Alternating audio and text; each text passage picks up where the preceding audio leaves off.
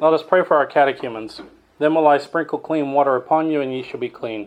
Almighty and everlasting God, who dost continually enrich thy church with a new offspring, increase the faith and understanding of our catechumens, that they, being born again in the water of baptism, may be numbered among the sons of thine adoption, through Christ our Lord. Amen. Amen. All right, so today is B2B 119. What is a sacrament? But we're not going to start with Steve, because I think most of us come from a Western background, and we kind of have perhaps a Western understanding of sacraments. Now, what am I talking about when I talk about a sacrament? What is a sacrament? An outward sign that gives us grace. Okay, so the classic definition, I think probably all of us heard at some point, is an outward and visible sign of an inward and spiritual grace. Okay, and the sacraments are means by which the church dispenses grace unto the people. Right? That's kind of what we've always heard. What are the four things necessary for a sacrament? Matter.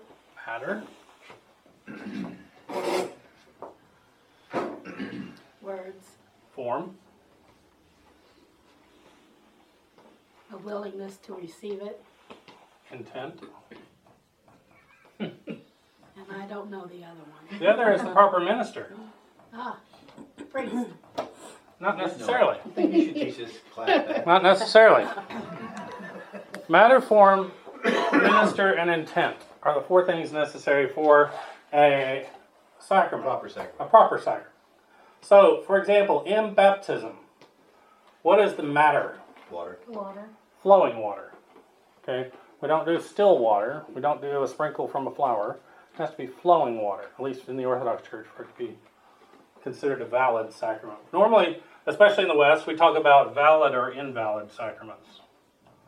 All right? So what do you mean by flowing water? Like pouring. Either okay. Either pouring or putting the person in Oh, it. gotcha. Okay. Yeah. The norm for baptism is immersion. Right. Okay? It was only when Christianity started going to colder cultures that effusion or pouring became common. Because if you put somebody in the winter, they would freeze to death, and hopefully they had said confession. So, okay. So baptism, the form or the matter is water. What's the form? The Trinity. The Trinity. I baptize thee in the name of the Father, and of the Son, and of the Holy Ghost. Okay? That comes from Scripture, right? Because baptism is one of the two sacraments instituted by Christ himself. Go ye therefore into all the world, baptizing them in the name of the Father, and of the Son, and of the Holy Ghost. Okay? Who's the proper minister for baptism? A Christian. Any baptized Christian. In an emergency, any baptized Christian can baptize another Christian and make a Christian. Now, if that ever happens to you, and you're out like somewhere and somebody's dying and their last wish is to be baptized, that's fine. You have to have water. You have to say, I baptize thee in the name of the Father, and of the Son, and of the Holy Ghost, or Holy Spirit. Okay? But we would hope that afterwards you would bring them to the church, and the remainder of the prayers and everything else would be said for them. Okay? And then, of course, intent. You have to intend to baptize. Okay? There is a story about I think it was Athanasius. I believe it was Athanasius. As a boy, was playing priest, and he was baptizing all his friends. And the patriarch happened to be walking by. This was like in Alexandria. The patriarch happened to be walking by, and he observed that he had the right form, he had the right matter, and they intended. He said, okay, all those baptisms are valid. Bring those boys to the church. And from then he, of course, became one of the fathers of the church. So, in the Eucharist, what is the matter? The bread and wine. Bread and wine, okay. And there are specifics about what makes it good or bad. And, for example, what's one difference between West and East in terms of the bread? The holy bread that we make, if we make it right, becomes the host. Well, there's, yes. But In the West, do they use leavened or unleavened bread? Well, we use leaven, We use leavened. They use unleavened. Okay. not in the Eastern Rite. And the Eastern Rite uses leavened bread. Yeah. Yeah. Yeah. No, that's what I'm saying. The Western Church. Sorry, like Roman Oh. Catholics. And Oh, all. okay. They use unleavened bread. Sorry. But even our little hosts, They're leaven. they're leavened. They actually have leaven in them. Okay. The form, of course, there's various forms for the anaphora. The anaphora is the Eucharistic prayer that we say.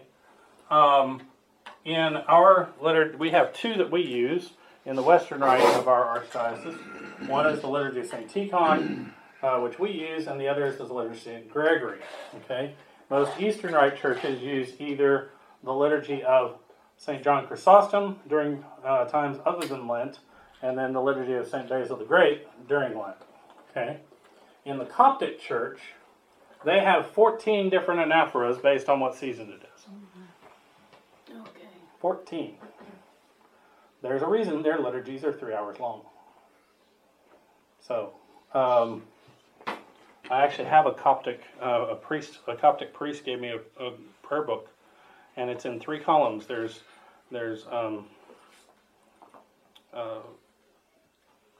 Arabic, and then Ge'ez, which really looks like it's Old Greek, except with a few extra letters, and then English. So it's pretty interesting. Okay, then who's the minister? An ordained priest. priest or bishop. A priest or a bishop. And the priest is delegated that authority from the bishop. Okay, the priesthood is actually a delegation of certain authority down to the local level from the bishop. Okay, because the bishop is the source, basically, of kind of the sacraments. Okay, bishops can do all the sacraments. Priests can do most of the sacraments, and then that's pretty much it. Then we, the rest of us, can do baptism. Okay, and then the intent has to be there. One time I was at St. George, Lawrence, Massachusetts. I was practicing for an exam, and Father Ed Hughes, who's the pastor, let me actually stand at the altar to do it. And as I'm standing there and I'm trying to go through, this was the Eastern liturgy, of course, that I was practicing, I see him over doing this. He's just dancing away. Finally, I stopped. I said, "What are you doing?" And without breaking a step, he says, "Oh, I'm being the distracting altar boy."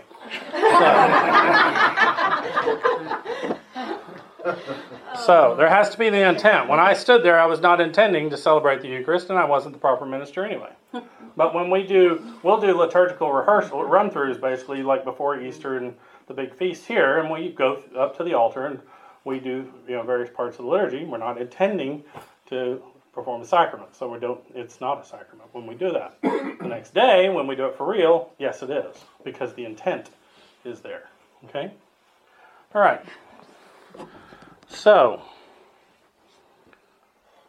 now, we've all probably heard the list, and if I say we've all heard something and you haven't, please let me know, so I can back up and refresh.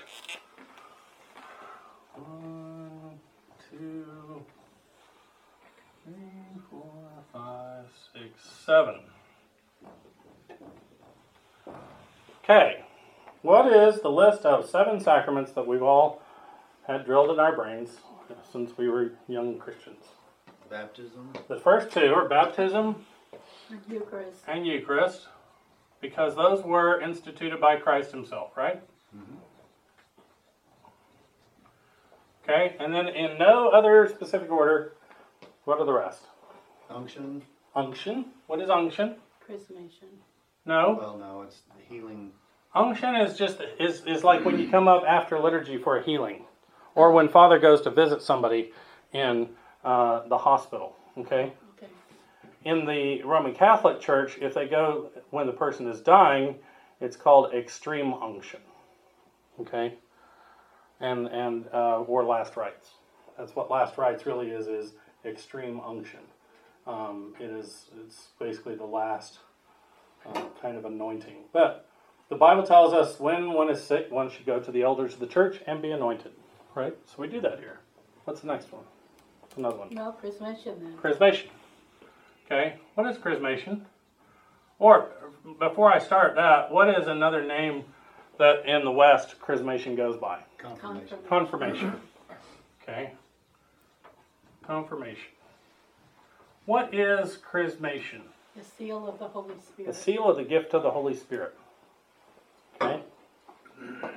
In the West, like I was baptized at 19 days old. Okay. I was chrismated when I was 9 years old. Because they have this thing about the age of reason.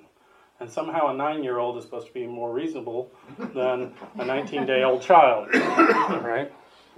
But they separate those. And then they separate First Communion out. Do we do that in the Orthodox Church? No. We do baptism, chrismation, and then immediately administer communion. Okay? So that a person from the moment of their baptism and chrismation and that receiving of the first Eucharist is a full member of the body of Christ.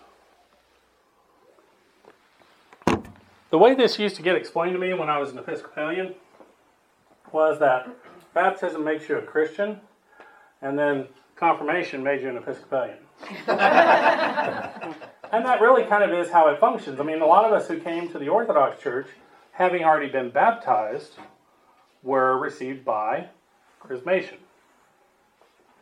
So, if it helps to think of it that way, oh wait, I'm on tape now. Okay. So if it helps to think of it that way, think of it that way, but that's not perhaps the official stand, but it's somehow a good way to explain it to people. Okay, what's another one? Matrimony. Okay, marriage. Marriage. Love, true love. Okay, I think we know what that one is. All right. Interestingly enough, there is a major difference between East and West in terms of marriage. Okay? In terms of who is the minister of the sacrament. In the West, in the Roman Catholic Church, for example, the man and woman are the ministers of the sacrament of marriage, and the priest is simply there to bless it. In the Orthodox Church, they're the mater of the sacrament, and the priest is the minister who marries them and unites them in the name of the church. Okay? Marriage as a sacrament is fairly new. And when I say fairly new, I mean a few centuries. It came about later, maybe after some of the other sacraments. It used to be that when a man and a woman showed up together and took Eucharist together, they were considered married. That was it. So, we talk about, if you read in the when we read the Bible about the marriage feasts, right? They don't really talk about a big ceremony or anything. It was just everybody come together. These two are now married. Okay, we're good to go. And everybody recognized that, right? So marriage as a sacrament developed fairly late in the kind of compared to the others. All right. So, and of course, in the Orthodox Church, marriage is strictly between a man and a woman, and at least one of them needs to be Orthodox to be married in an Orthodox church. Okay. What's another one? Ordination. Ordination. Ordination. Okay. That one, who is always the minister in ordination? The bishop. The bishop. Always. Okay. The bishop, as the successor of the apostles, is he who from all the other orders flow. All the other orders are a delegation of his authority to do various other things. Okay? So, what are the three major orders? Which one came first? Bishop? Nope. Well, sort of. Yes, if we count the apostles. But which one's mentioned in the Bible first by name? Deacon? The deacons. Stephen and the 7 deacons, right? They were that came first. Does that sound like a rock band or a Christian? No, still like the 7 dwarfs.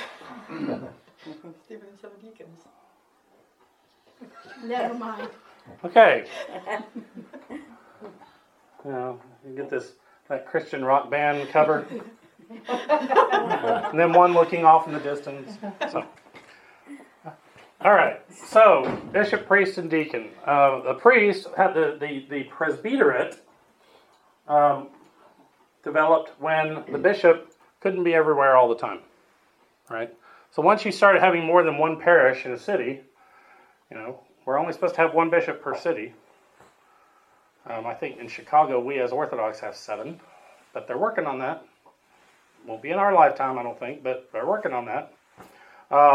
He couldn't be everywhere all the time, so he said, you go do liturgy here. And that's the development of the presbyterate, the priesthood. Okay? Are there other orders? Oh, you mean like reader, the steps to pre-ordination? Those are called minor orders. And there were various minor orders throughout history. The ones we use now are reader and subdeacon, mainly. And those are not ordained like by laying on of hands. They're done by tonsure or... The subdiaconate's it has an interesting history because sometimes it's been made to follow the rules of the major orders. Like in some jurisdictions, once you're made subdeacon, you can't get married. Oh, really? Yeah. So the Greeks, for example, they won't make a subdeacon until right before he's ordained deacon. We in the OCA use subdeacons quite a bit. The Greeks kind of shocked some of my classmates when, in the Eastern Rite, the place in front of the altar is reserved for priests and bishops. And one time, because the bishop was there, I was holding one of his candlesticks, and I walked through there, and they're coming, and I came out the royal doors, which is what I was supposed to do. But they were like, because I hadn't seen people, subdeacons, they're not used to those. So, one of the orders that has kind of fallen out of use, for example, is exorcist. Exorcist was a minor order. Okay. So most of the minor orders, in fact, I think all the minor orders, were suppressed in the Roman Catholic Church at Vatican II. They said, no, we're not going to do those anymore. So, your loss. So, because, how do we do a solemn mass. Solemn mass requires 3 sacred ministers, a priest, a deacon, and a subdeacon. So they have to designate people to do the subdeacon role, but they're not real subdeacons. Really, they're not real subdeacons. They have been blessed as subdeacons. So, normally when a lot of our churches have subdeacons. We were done kind of strangely because we were chrismated. There were 6 of us. We were chrismated, tonsured reader, and ordained subdeacon all in about 5 minutes. So normally that is not the normal progression, but because of that, now I've been a subdeacon for A long time. 25 and a half. It'll be 26 years this year. So, okay.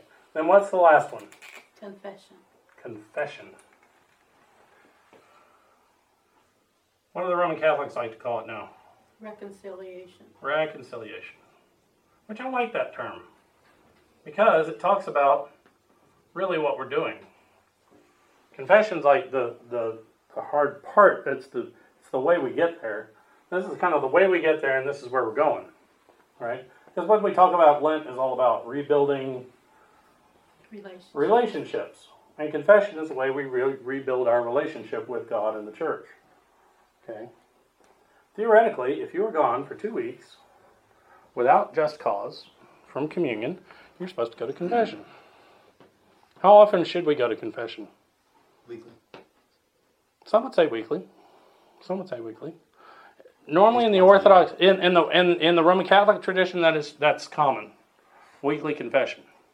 And even in the High Church Anglicans, that's common.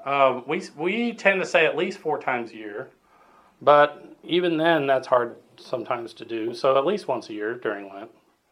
And then anytime you really need to. That's the important part, is anytime you've got something that's weighing down your soul, and let me put it this way, anytime you've got something that's weighing down your soul, talk to Father about it. And he may say, let's stop right there and let's go do confession. Okay? Now, it may be you just need spiritual counseling, and he doesn't have to do, may say confessions, this isn't something about you need to confess. But on the other hand, it may be that he stops you and says, oh, okay, if that's what's going on, well, let me get my stole. Because confession is a sacrament unto itself. In the Roman Catholic Church, there is the absolute seal of confession. Right? You can go in, confess murder, and the priest is not allowed to tell anybody about that. Okay? The same is I would say most Orthodox priests would say the same is true in the Orthodox Church. Okay?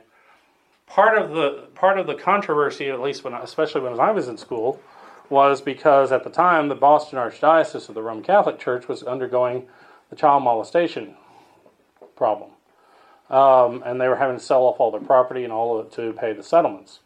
And certain states have passed laws stating that if someone is told about child molestation, they have a legal duty to report it to the authorities. That is a problem for some clergy because it is the sacrament of confession. Now, what they should at least do is, obviously the best thing would be to convince the person who has come and confessed that to kind of reveal that themselves. But of course, that's not always the case. And that would be difficult to do. So, there are, perhaps, I heard one priest say perhaps the most boring thing he ever does is hear confessions. But it can also be one of the most difficult things. Many priests I've talked to, people worry about, they're going to remember this and all. There seems to be a grace given unto those who hear confessions to forget. Like, I don't remember what we talked about last time. That kind of thing. So, confession... You almost have to. Well, and especially if you're hearing 150 people, It's a lot of trash. Yeah. And that's what it is. It's taking out the trash. It's taking out the trash in our lives. And it can be a great relief, depending on one's, state of one's soul. So, okay. So, that's what we've learned so far. Now, let's start to unlearn. Come on. So let's hear Steve.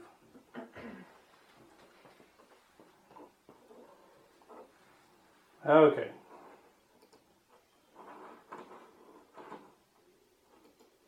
Hey everybody, this is Steve, and the church is more than a magic show. We all know that worship, especially the sacraments, is a huge part of our Christian lives. Yet we can often misunderstand what those sacraments are and why they're important. Specifically, I fear that we tend to see sacraments almost like magic tricks. The priest says the right words and then hocus pocus. Stuff becomes magical. Secular things become sacred. Water becomes holy water, oil becomes holy oil, bread and wine become holy communion. And we treat the sacraments as if they're magical. We may ask our friends to bring us a little holy water rather than participate in the service itself. Or we may time things so we arrive to Sunday liturgy just in time for Holy Communion, so we can receive and then head right back home, as if simply receiving that little bit of magic is enough. But perhaps this is because we don't truly know what exactly sacraments are and why they're important. In the wider Christian world, there's a lot of disagreement about sacraments. Some Christians will say that they are merely symbolic, that at best they represent or bring to mind something about God.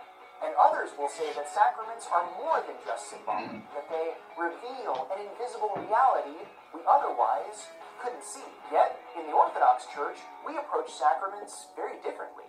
So get ready to unlearn what you think you know about sacraments and see them with the eyes of a being. To get us started, we need to first focus on two simple words: symbol and mystery. Normally, when we think of symbols, we think of something that represents something else. So a red rose can symbolize love even if it's just a flower. Or a blue line on a map can symbolize a river even if it's just a line. Yet, in the church, symbols have a much deeper meaning. The Greek word for symbol is symbolon. It literally means the throwing together of two or more things. So when we bless holy water on Epiphany, for instance, that is a symbol. Not because the water merely represents holiness or because it's somehow a physical channel for invisible grace, but because that holy water actually allows us to participate in God's life. Holy water is a sacrament precisely because it's a symbol, in the theological sense. Because it's a collision between our world and God himself. A collision which reveals something, both about the Lord and his creation. And this takes us to that next important word, mystery. We talked about mysteries a few episodes ago. Check out the video if you missed it. In the Orthodox Church, we typically speak in terms of mysteries, realities that we cannot fully comprehend, rather than sacraments, rituals that make things sacred because we live in attention. God is somehow both completely transcendent, completely bigger than us, and beyond us in every way, yet also intimately knowable. Someone with whom we can commune. This tension exists all around us, because the world isn't simply God's creation. The physical and visible stuff that surrounds us, that even makes up our bodies, helps us to somehow know God, who is not physical and completely invisible. We are created beings, living in and a part of God's creation. And we come to know God through his creation. As Father Alexander Schmemann wrote, the world is an epiphany of God, a means of his revelation, presence, and power. And of course, this physical stuff is exactly what makes up the mysteries of the church.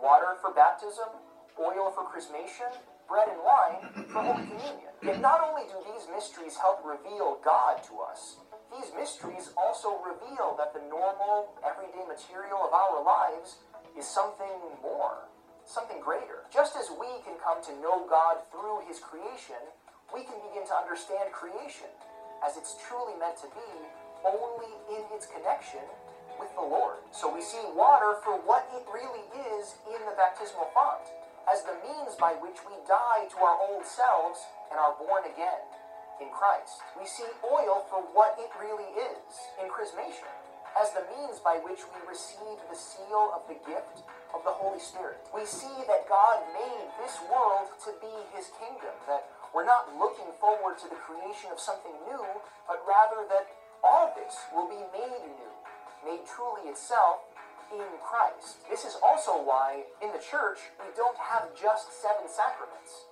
There's actually one great mystery, Holy Communion. As we've discussed before, Holy Communion is the offering of ourselves, each other, and our whole life to Christ our God.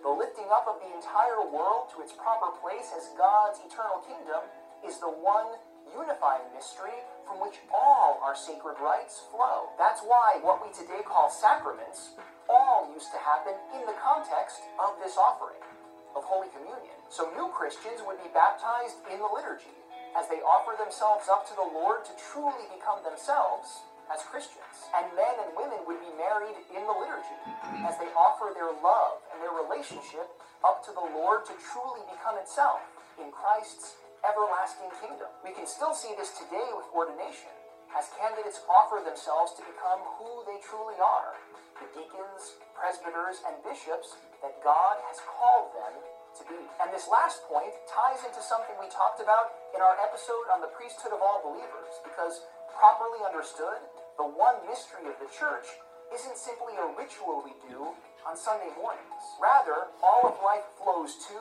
and from the Eucharist. All our life is both preparation for Holy Communion and our call to live liturgically after we have received. So we don't have mere signs of grace or sacraments that are somehow at odds with the rest of life. As Father Schmemann wrote, the world in worship is revealed in its true nature and vocation as sacraments. And so we're called to pray always, to be worshiping beings living sacramental lives, constantly lifting up the world to God so that he can make the world new, so that his reality and our reality can collide and become his everlasting kingdom. So let's be the be, and see all life as sacramental in Christ. Be the be and live orthodoxy. Remember to like and subscribe and share. We'll see you all next week. Thanks to our supporters on Patreon who helped make this episode possible. To support the creation of more Orthodox Christian content, please visit patreon.com/Y2AM.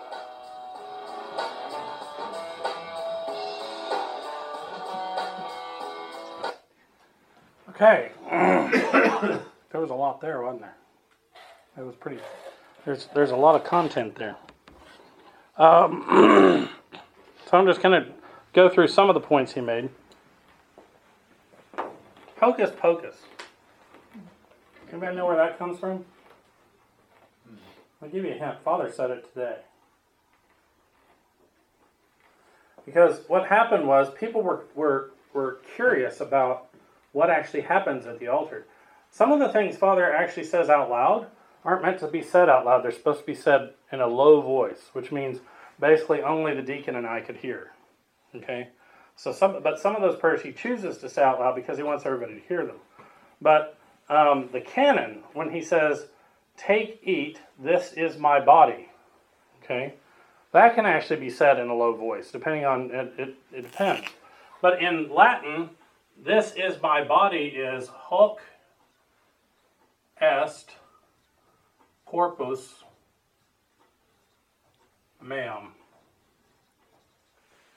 But people didn't quite hear it, and they thought he was doing hocus pocus up there.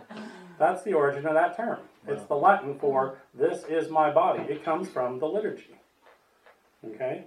And people not understanding the liturgy. And people understanding the sacrament as a magic trick, that's how hocus pocus gets attached to magic tricks. Okay? Are sacraments magic tricks? No. No, of course not. Of course not.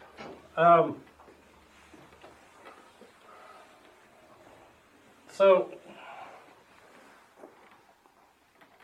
we have this view sometimes that especially kind of in our Western understanding. Okay, I'm going to take this that's secular, and I'm going to make it sacred, right? But we've talked earlier about what is the bound? What's the difference between secular and sacred?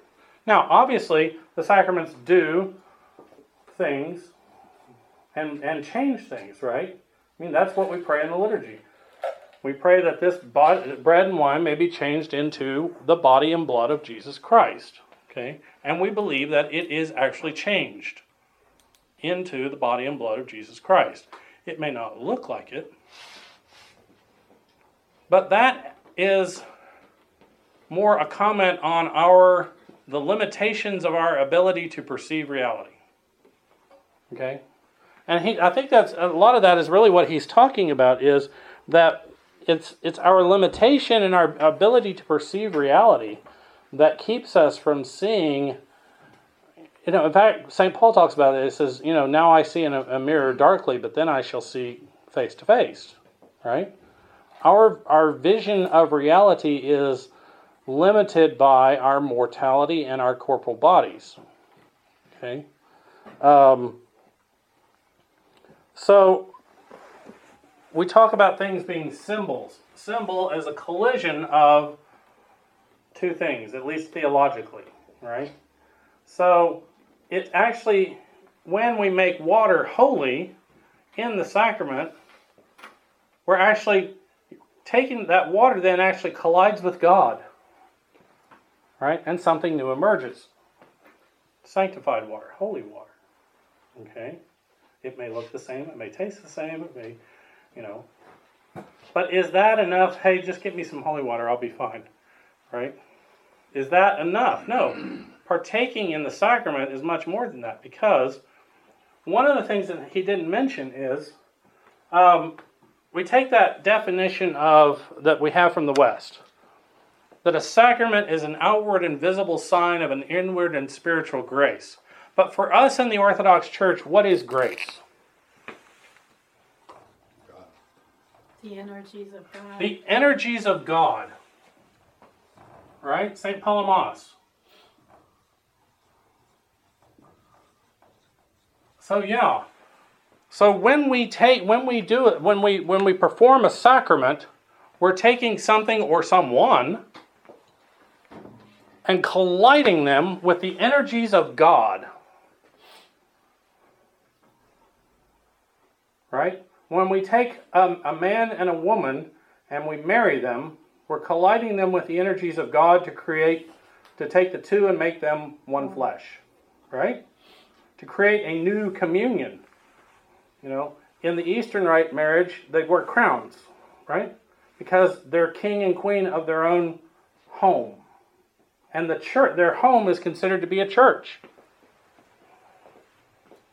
Right? So we take a man and a woman and we collide them with the energies of God to make something new that wasn't there before.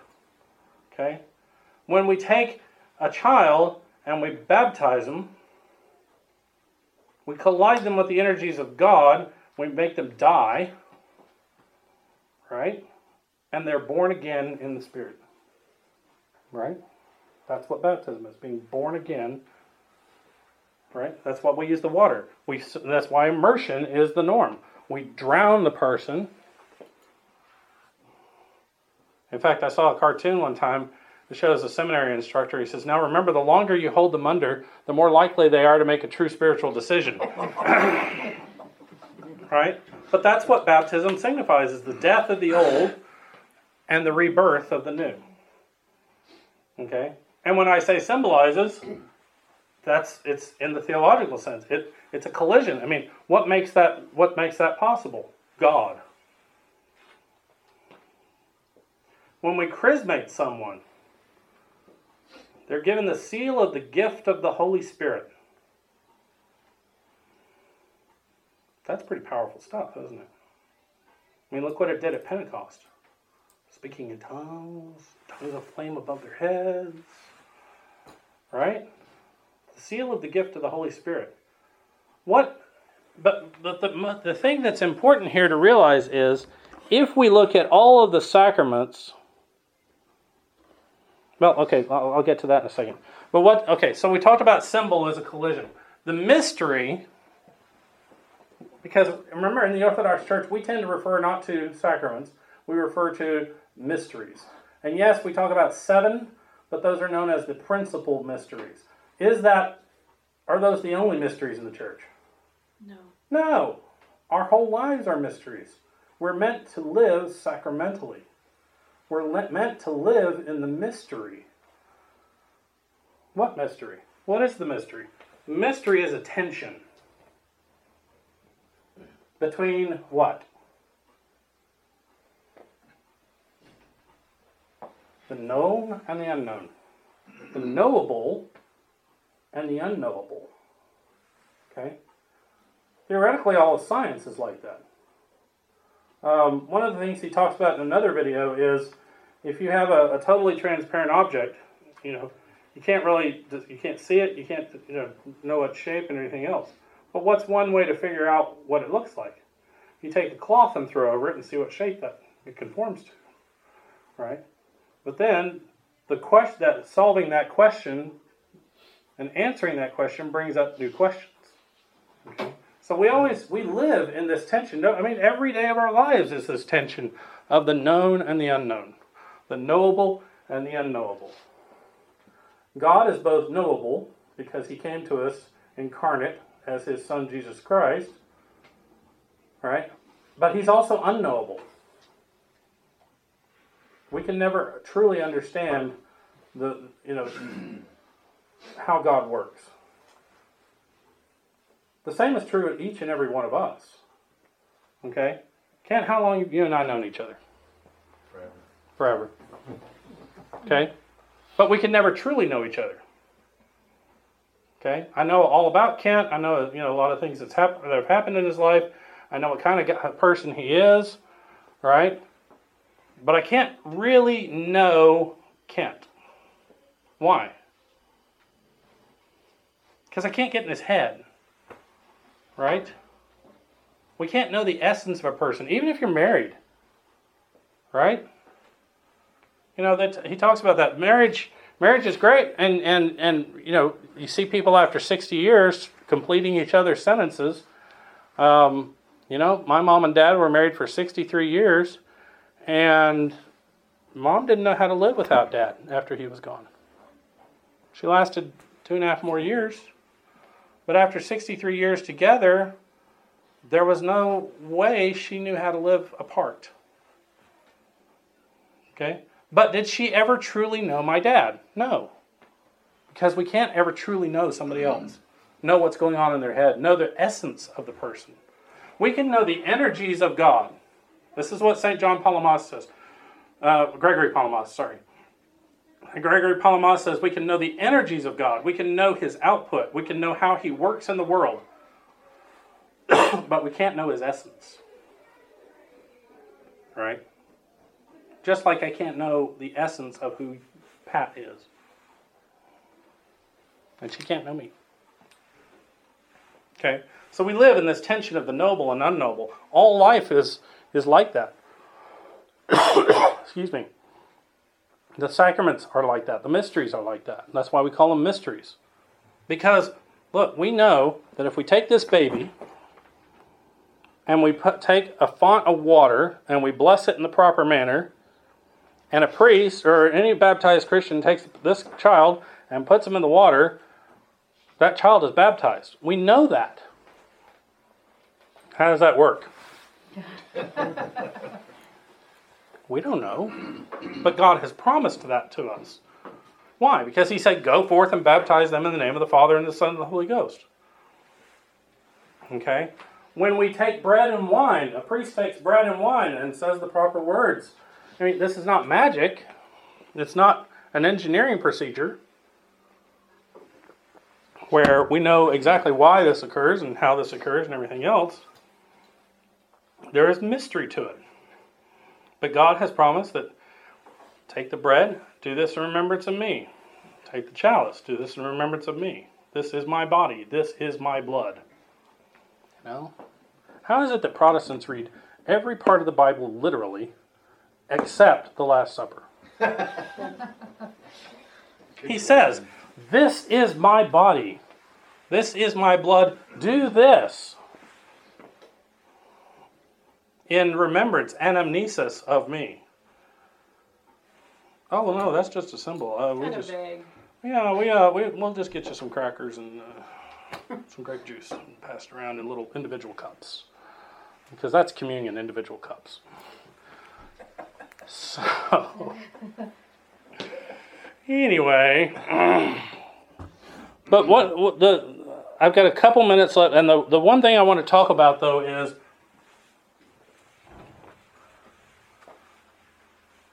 he makes the point that all of the sacraments, all of the mysteries flow from one, the Eucharist.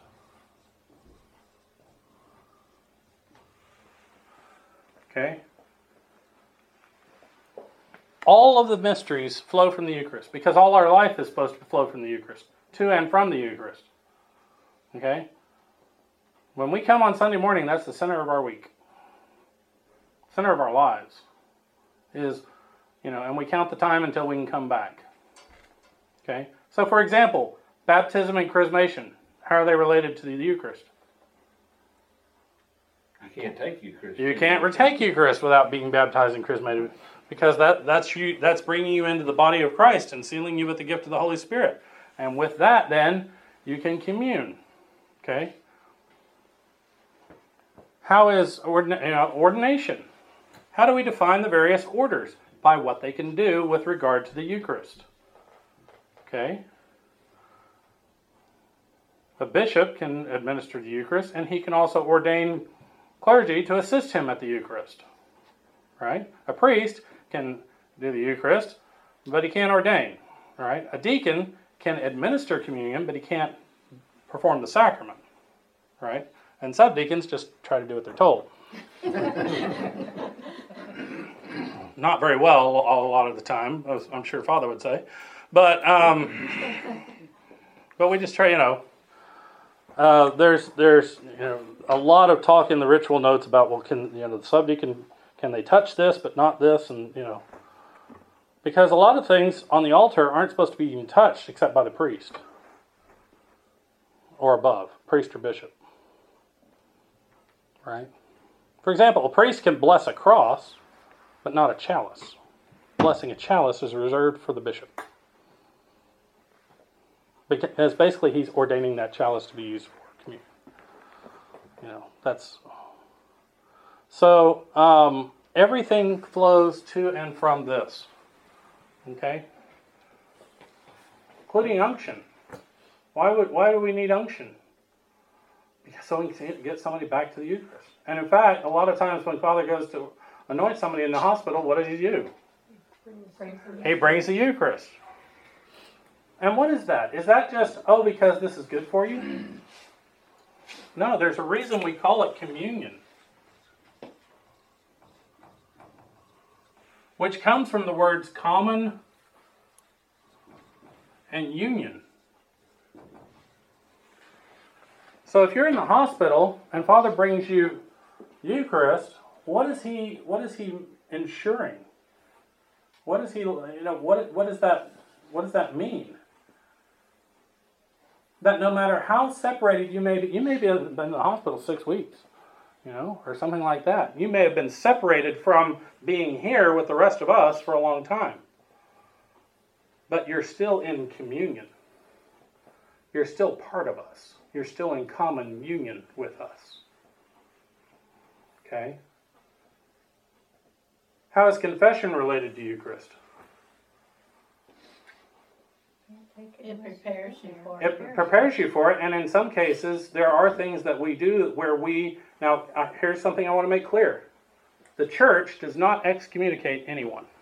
The church does not excommunicate anyone. But what will the church do? In fact, my dad got a letter of excommunication from Bishop Pope when we left the Episcopal Church. He wished he could find it because he wanted to frame it. But he got a letter of excommunication from Bishop Pope, but they have a specific form to them. And it's not the church casts you out. What does it say? You cast yourself. It is that you, by your actions, have removed yourself in such a and separated. You have separated yourself from the body of Christ until and may not receive communion until such time as you reconcile yourself, which is usually through confession and various. It may take more than that, but that's part of the process always, is confession. Okay? So, for example, earlier I told you if you've been gone 2 weeks without cause, that may be, some places they would consider that, you've been missing 2 weeks, so you need to come back to confession and be reconciled to the church before you can take communion again. Okay? Now, a lot of that is dependent on the local priest and or his bishop and how strict they are. For example, ROCOR tends to be more strict than we are about certain things. But that's how confession is related to the Eucharist, is because it reconciles us to the church so that we can continue to receive and be in communion. Because that's what Eucharist is. Eucharist is the means by which we are in communion with each other. And it is the bond which forms the body of Christ. Okay? Any questions? Comments?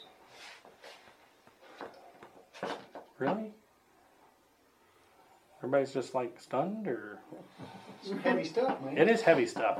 It was, and I was worried about that that's why I didn't show the video first. Because I needed to prep it with, here's what we always think, and then let's have Steve tell us differently, and then we'll talk about that. There was another video I almost showed that deals with about the same thing, but it wasn't quite. So this one was better. Yeah, but it's heavy stuff. I mean, sacramental theology in the Orthodox Church is very different from that of the Roman Catholic Church or any of the Protestant, or as a result, the Protestant churches, because they all flow from the Roman Catholic Church. Keep in mind, for Orthodox, Roman Catholics and Protestants are the same thing. That shocks a lot of people when we tell them that, doesn't it? Roman Catholics, Protestants, you're all the same.